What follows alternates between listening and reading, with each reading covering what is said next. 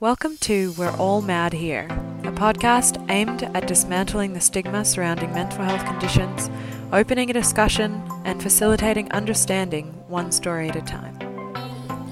This episode is sponsored by BetterHelp. BetterHelp is an amazing online psychology service, and what makes them different is that all you need to do is answer a few questions online to let them know what you're struggling with, and they'll find you a therapist who's specialised and effective in what you need. No running around or making phone calls or Googling. You can go to betterhelp.com/allmadhere and you'll even get a discount on your first session. Today I'm joined by Dr. Prash Puspanathan, a doctor of medicine at the Alfred Hospital in Melbourne, Australia. Prash has a master's in psychological medicine and is currently a psychiatric registrar with special interest in the use of psychedelic substances in the treatment of psychological conditions. These conditions include PTSD, treatment-resistant depression, and the anxiety that comes with terminal illness. He speaks to us today about the profoundly positive effects that these substances can have and the barriers that currently exist when trying to do medical research about them. Enjoy. Hi Prash, welcome to the podcast. Hi Geneva, thank you for having me. Would you like to tell us a little bit about yourself to start off with? Sure. So I'm a doctor, I'm a medical doctor, and I've been a psychiatry registrar at the Alfred Hospital for quite a few years. My main research interest, though, has always been in psychedelics, and particularly the therapeutic use of psychedelics as an adjunct, if you want to call it that, to psychotherapy. And that's been the field that I've devoted most of my attention and interest to, and it continues to occupy most of my time, and something that I think is it's a worthwhile area of discussion. So you're involved in an area of research that you call psychedelichiatry, which I find particularly poetic. You're researching the effects of psychedelics on certain mental health conditions. Can you tell us a bit more about this research? Sure. Yes, psychedelichiatry is a term that I coined, and yes, I do agree with the poetic nature of it. That's really why I coined it. The idea of it, the premise isn't new by any means. The idea is the use of psychedelics in psychiatry, and not in the way you would use medications in general in psychiatry. I guess psychiatrists have always used medications purely for the pharmacological effect of it, the effect that the medication has on the physiology of a person, on the brain sort of biochemistry, and the changes that it can affect.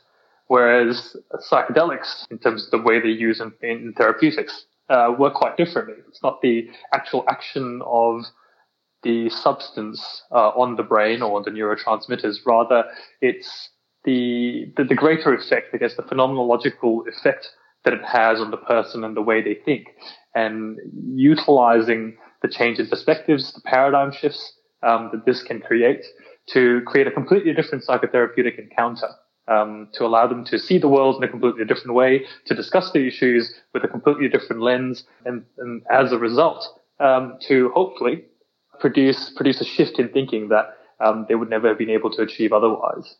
So that's the underlying premise. I would correct you slightly when we say that I've been involved in this research, because I mean that's been the one of the biggest issues we've had here in Australia. So we've been trying to get this research off the ground in Australia for quite a while, quite a number of years. There's a small group of us, psychiatrists, psychologists, who are and neuroscientists who are trying to get this research off the ground, but there have been significant hurdles that have prevented us from getting this through. There are other countries in the world that have had a lot more progress in terms of getting this through, but we still lag behind, which is something we can discuss later. We're probably the closest we've ever been, although we have been saying that for a while. But I think, hopefully, within the next 6 months to a year, we might have the first true psychedelic-assisted psychotherapy trial in Australia underway, and that's an exciting time and something we look towards. What are some of the barriers that you're speaking about between you and doing clinical trials? The primary barrier, I guess, quite obviously and overtly, is the fact that unfortunately these substances are illegal. As you can imagine, that that poses quite a hurdle from a number of reasons. Firstly, it's access to these substances. They're not things that are readily available because of the illegal status.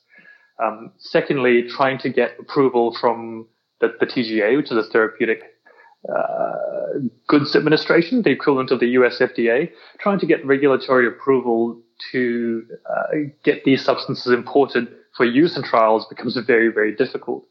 And thirdly, getting a university or an institution to support this research, to get it passed through ethics approval, and to then have an umbrella under which to conduct this research becomes incredibly difficult because everyone's really hesitant largely due to fears of what this might look like or how this might be viewed. And the bottom line in a lot of cases that it comes down to the stigma associated with these substances that have thus far been quite a barrier, well, enough of a barrier that we haven't gotten underway. So what are the substances specifically that you hope to be researching? So we could take guidance, I guess, from some of the research that's already underway all around the world, and definitely research that was very much underway back in the 50s and the 60s. LSD or acid is one of the substances, although that which is probably most studied at the moment would be psilocybin, or the active ingredient in magic mushrooms, or MDMA. And MDMA is an interesting one. It's not a typical psychedelic. It's often referred to as a psychedelic-esque substance.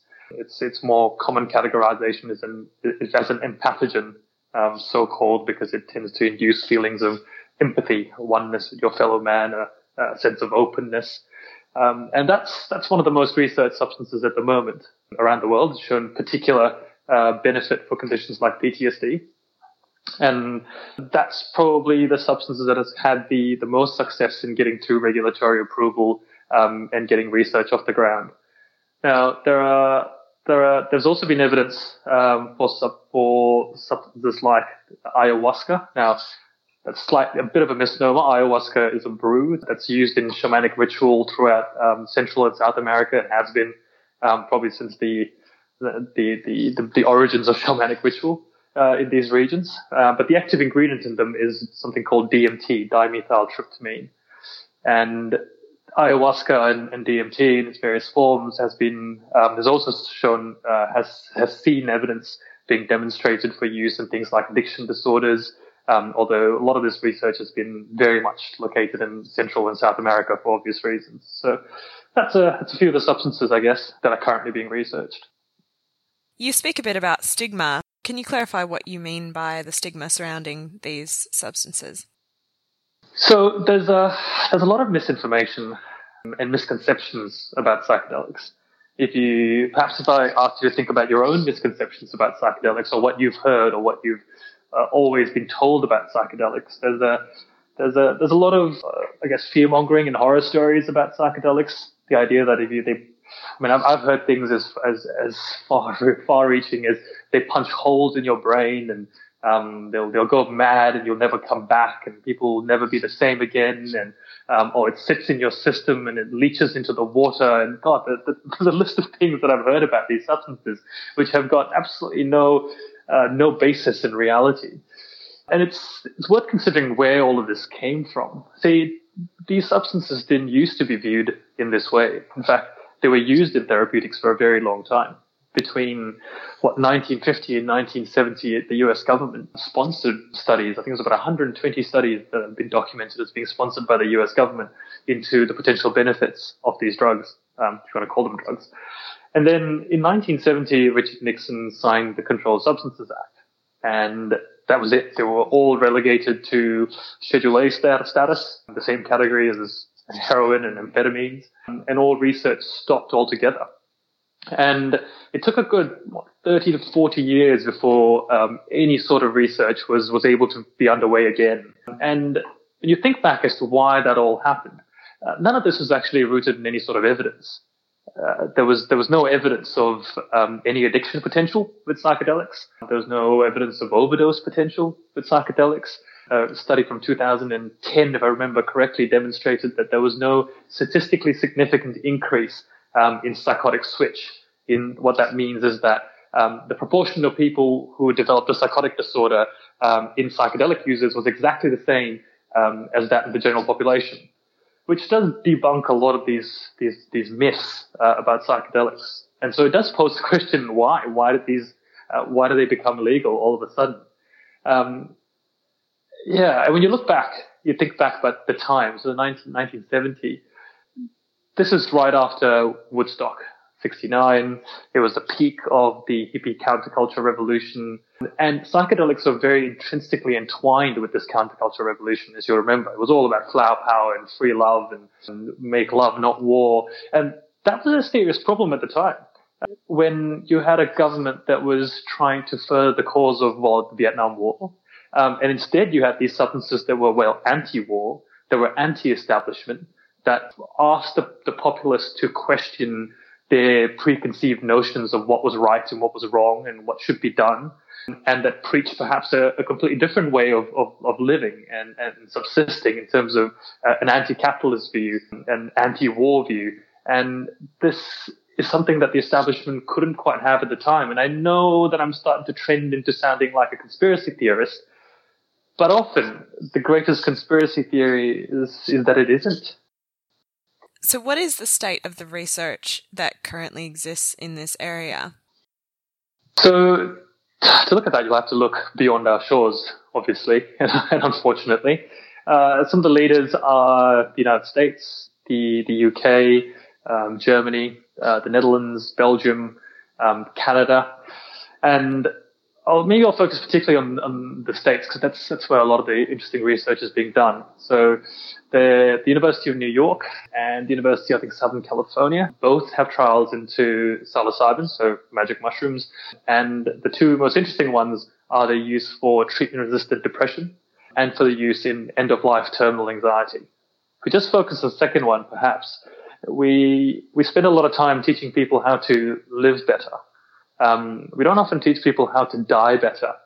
And when people are being palliated, when you're in that end of your life, there's a lot of anxiety that comes with, it's a very transcendental experience, I guess, to be faced with your own mortality. And our current way of thinking, our current cognitive models, which are all primed towards, living and the way we live, don't exactly equip us to face up to that reality of the end of your life. And this is where, I guess, that sort of paradigm shift, that change in perspectives on mortality, on what life actually is, on what reality actually is, on what becomes after, it can be immensely useful. And that's why it's shown a lot of promise in the dying to help them to, I guess, face death with a completely different lens. So that's psilocybin, for example. Now, the University of Southern Carolina has been at the forefront of MDMA research. There's a couple called the Mythhoffers, and they pioneered some of the MDMA research for PTSD. And this is particularly clever, I think, in terms of getting research off the ground, because they had an active population of veterans, returned Vietnam War vets, and I guess, all war vets, who all had significant post-traumatic stress disorder, understandably so. And this is the population that was initially recruited into the MDMA trials. And they found significant improvements in PTSD scores. And you got to remember that PTSD is one of the most difficult conditions to treat. I'd put it in that category of almost universally treatment-resistive, a treatment-resistive condition, because it is just historically so difficult to treat, and there's hardly any really effective treatments out there. And the scores, the reduction in PTSD scores, I mean, the first paper they released, which showed significant improvement at right after the treatment and at the 3-month stage, were in itself quite promising. But then the second paper they released, which was, I think, 2.5 years on, that they showed sustained improvement at the 2.5-year mark. For me, that was sensational, because I don't think we have anything else currently that demonstrates such efficacy. These studies have been hampered, or at least their acceptance universally have been hampered by the fact that the sample sizes tend to be very small. But again, this is reflective of the struggles in getting any of these trials through. There are a whole lot of hurdles, things like recruitment of sample population, things like the cost that goes into undertaking a trial with a substance that is technically illegal. Just the cost of storing these substances and the security around it in itself can be really imposing and a barrier to recruitment of a large sample size. But even at that small sample size, with the kind of results that they're showing there, all it does point towards is the fact that more research does need to be done. So it's happening, but slowly. Which leads me to my next question. What are your hopes in terms of the outcomes of the research that you want to undertake? Well, on one hand, and this is something I've thought about a lot, on one hand, it seems a bit unnecessary to be conducting a trial on a substance for a condition that we already know demonstrates evidence. For example, if I was going to do an MDMA trial in PTSD, in a lot of ways, I'd be just replicating the study design that was already happening at the University of Southern Carolina. If I was trying to do a psilocybin study, I'd probably want to do it with end-of-life anxiety or with treatment-resistant depression to sort of replicate those results right away. Yes, in the longer term, I'd like to expand it out to some other conditions. But at the beginning, particularly when you consider the regulatory landscape here at the moment, it makes sense to get a trial underway and across that is going to demonstrate the kind of results that we would require so it to be a use case that will allow further research to get off the ground. And unfortunately, it becomes just a case of trying to get something through just to get that foot in the door as a sort of gateway to getting more research across, which isn't the way research is meant to be. Research isn't meant to be just to change public opinion. It's meant to enhance the body of knowledge in the literature. But considering where we stand at the moment, and the climate in Australia particularly, that I think one of the main aims at the moment is to get something off the ground, demonstrate some results, demonstrate safety, demonstrate the capacity to conduct a trial with the kind of rigor that the scientific community requires, to be able to do this safely, to be able to demonstrate a lack of negative outcomes, and to be able to demonstrate results that are compatible with that which is happening around the world. And the hope is that, again, once we get that through, that will open the doors to, one, getting more people interested, getting more of the community, apart from just a small band of us, interested, as well as changing public perceptions enough that more institutions will perhaps be able to get on this pathway as well. And for my final question for you, I'd really love to hear a bit more about how you first got into these concepts and what sparked your interest in the first place. So now we're going into the region of exposure, really. Something I'm quite happy to talk about. I think there's this idea of coming out of the psychedelic closet, which is something that most psychedelic researchers have grappled with for a long time. They've had to balance their own sort of professional credibility with the integrity towards their own work, and that's been a significant hurdle. But over time, I guess most of us have come to terms with the idea of that we need to stand true to our beliefs, and so that's what I'm going to be doing here. My eyes were opened up to this, I guess, from personal experience, from experiencing psychedelics in a way that was different from the way most people experience psychedelics. I guess most people have a past history of psychedelics is very sporadic, random, unguided, without intention. The idea of Charlie went to a party and someone slipped a tab of acid under his tongue. And whereas psychedelics can be utilized in quite a different way if they're approached with a particular intention, when they're approached not this as a recreational experience, but as an intellectual experience, as a means of self-exploration, as a means of achieving greater understanding of yourself and the world around you. And the point, I still remember when I had that realization, when I had that understanding, it was a bit of a mind blown type moment where the mind as I know it, and this is for someone who's working in psychiatry, but the mind as I know it took on dimensions that I'd never understood before, took on capacity and possibility that I'd never understood before, and took on a huge amount of untapped potential that just seemed criminal to not explore. I'd be pushing the limits of what my profession will deem ethical to call it criminal negligence to not explore this, but deep down, I do tend to feel sometimes that it is. We have all of these conditions that we call treatment resistant depression, things like PTSD, which you can call treatment resistive, and yet there are these treatments out there which have demonstrated evidence. Yes, they've got its limitations, in terms of sample sizes and the kind of studies that we have out there, but they've demonstrated the capacity to help. How can we still call these treatment resistant when we haven't tried every treatment out there? That to me seems criminally negligent almost. And it was the combination of that personal experience, that realization, and then constantly grappling with the idea of not being able to utilize this that sort of led me towards taking this on as what I want to do for the foreseeable future. Well, thank you so much, Dr. Prash, for joining us today and telling us all about this highly interesting topic. I really appreciate your perspectives. Thank you, Geneva. All right, pleasure talking to you. No worries. Bye. Bye-bye.